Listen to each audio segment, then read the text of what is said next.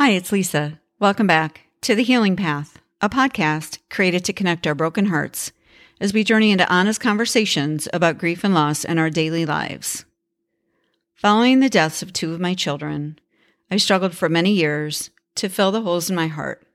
I felt like I tried everything: prayer, meditation, therapy, coaching, reading, journaling, waiting, you name it. Plus, I tried a few less productive approaches. And after 2 decades of continuing to grieve, it occurred to me that maybe I'd set the wrong goal. Instead of trying to feel better by filling those painful voids, I've learned that building a life around them is a much more worthy goal. A major part of this approach is talking openly about what my grief is like instead of keeping it to myself. With this newfound permission to let all the parts of me be here, I feel more human and less like a robot on autopilot. So I created the Healing Path podcast with the hope that sharing our stories in a mutually compassionate environment will help us to stop working so hard to hide our scars from ourselves and others and start wearing them proudly as the medals of love that they are. So thank you for joining this episode of The Healing Path. Today, I'm chatting about a post entitled The Comparison Game. This can be found by searching in the blog at lisamcfarland.com in July of 2021. The Comparison Game. In 3 words, stop playing it. I'm aware of the toxicity that can result from comparing myself to others. I've heard, read, watched, and learned about the detrimental effects of playing the social comparison game with others. I haven't spent a lot of time on social media for this exact reason. And documentaries like The Social Dilemma, available on Netflix, bring this dynamic to light. Comparison is the thief of joy, so says Theodore Roosevelt. This quote, too, captures the idea that when we look side to side and see how we measure up to others in a variety of ways, we create a no-win recipe for disaster. Books like The Progress Principle by Teresa Amabile and Stephen Kramer illustrate that focusing on our own progress is what brings us joy and fulfillment. Makes sense. I guess this could be considered the antidote to the social comparison game. Focus on our own progress and celebrate that in order to be fulfilled. But what happens when the progress principle and the comparison game get tangled up? For me, it looks like this. I know better than to compare myself to others. It steals joy. And to focus on my own unique, idiosyncratic progress. But somehow I manage to compare myself to myself in the form of other versions of myself, be them past, remembered, or future imagined. This steals joy too.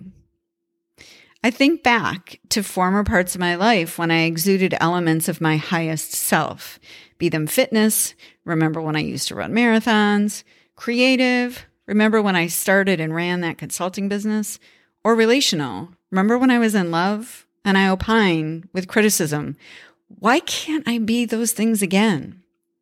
Or instead of going in reverse, I fantasize to future points in my life where I wish to exude elements of my highest self that are yet unattained. I aim to be a thought leader. I know I can be more efficient. I want to help others in pain. I imagine feeling enlightened, generous, and present all the time. And I delay the gratification that I want to feel by putting those elements in a future tense, which takes them out of the now. My point? Our minds and our egos are tricky, determined forces. Comparing ourselves to others can be painful and detrimental, particularly when we are looking to falsely created realities, images, and stories that others create in their own attempts to get ahead in the comparison game. But we need to be equally vigilant and on the lookout for playing this game against ourselves. Our former and future constructs of our egos will always tell us that we are not worthy, not enough, and that we are inept. The comparison game can be a joy killer, whether we play against ourselves or others. It's not sufficient to avoid keeping score relative to people around us. We have to avoid keeping score as ourselves against ourselves too. Imagining that we were our best selves, or that someday we will earn best self status in the future, is that same no-win recipe we want to avoid. For me, true fulfillment is rooted in the belief that the only chance I have to be my best self is this one. The moment I'm in is the only moment that actually exists. And since we're all changing every single second, from our thoughts to our cellular material, it only seems fair to change the game from comparing to just being. I agree that focusing on our progress can instill feelings of fulfillment, but for me, I'm more drawn to the idea that avoiding comparison altogether provides me a more desirable and achievable moment-to-moment life experience than looking at the perceived progress of others or my past and future selves. So the comparison game, in 3 words, stop playing it. So thanks for tuning in to this episode of the Healing Path podcast. This is a really powerful concept. Early in some of my own kind of quests to learn about the differences between things like spiritual economics and joy versus fulfillment versus happiness. These are all really important concepts. They're not new. They're thousands of years old. So one of the early things that I learned is that this idea of comparing ourselves either to others or less suspectingly against ourself, like a different version of ourself, usually a younger, former, something better version, or something we're imagining we're still going to become. We are still playing the comparison game, so we're still going to lose. And the idea with Teresa Amabiel's work in the Progress Principle really focuses on the fact that when we play against our now selves, that is what will truly bring us fulfillment. And I can give an easy example of that. I took up yoga this year in an effort to get my mind and my body introduced and to know each other again. And one of the things that I noticed in yoga, and it really reminded me of playing, like golf or running, because you do the best that you can do, and you're not competing with anyone, and you're not competing against a former or future version of yourself either. You're in the moment. You've got, whatever aches and pains you might have that day. You've got whatever swing you've got, or whatever, muscle magic you have to do certain poses.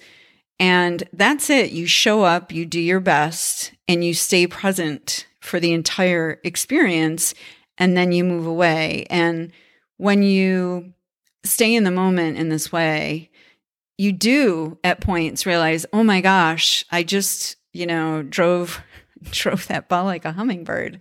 Or wow, I just held that pose and I didn't have to use, a block or whatever it might be. So let's just be focused on what we're doing in this moment and bringing our best selves forth now, because whatever used to be ain't no more, and whatever's future is just a fantasy. So let's not, and we definitely don't want to look at others, just period.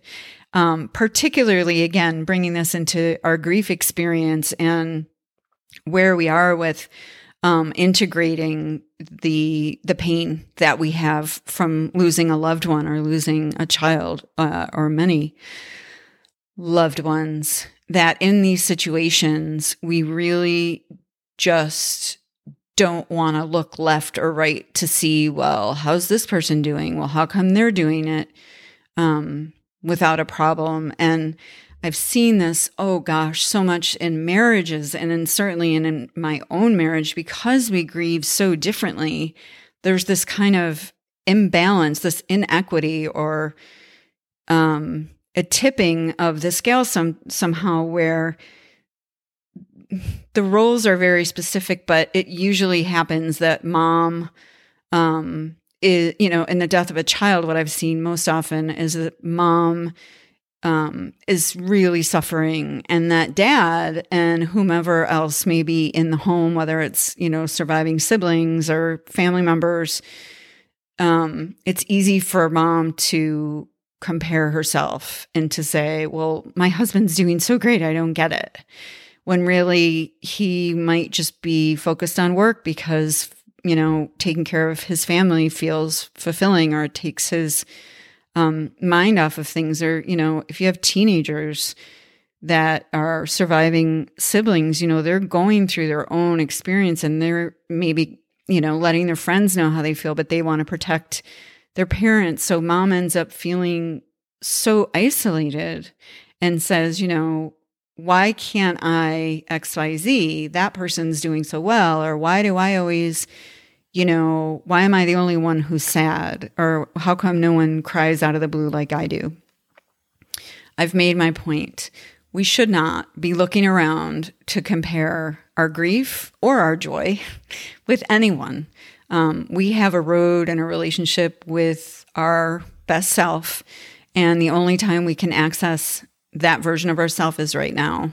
So we want to show up now. We don't want to look to the future and the past. We certainly don't want to compare our grief, our yoga, our golf game, or our marathon running to anyone else. And with that in mind, until we meet again, let's just do our best to stay present, to stay grateful, and to stay healing, and just to really stay where we are. And as always, thank you so much for tuning in to The Healing Path.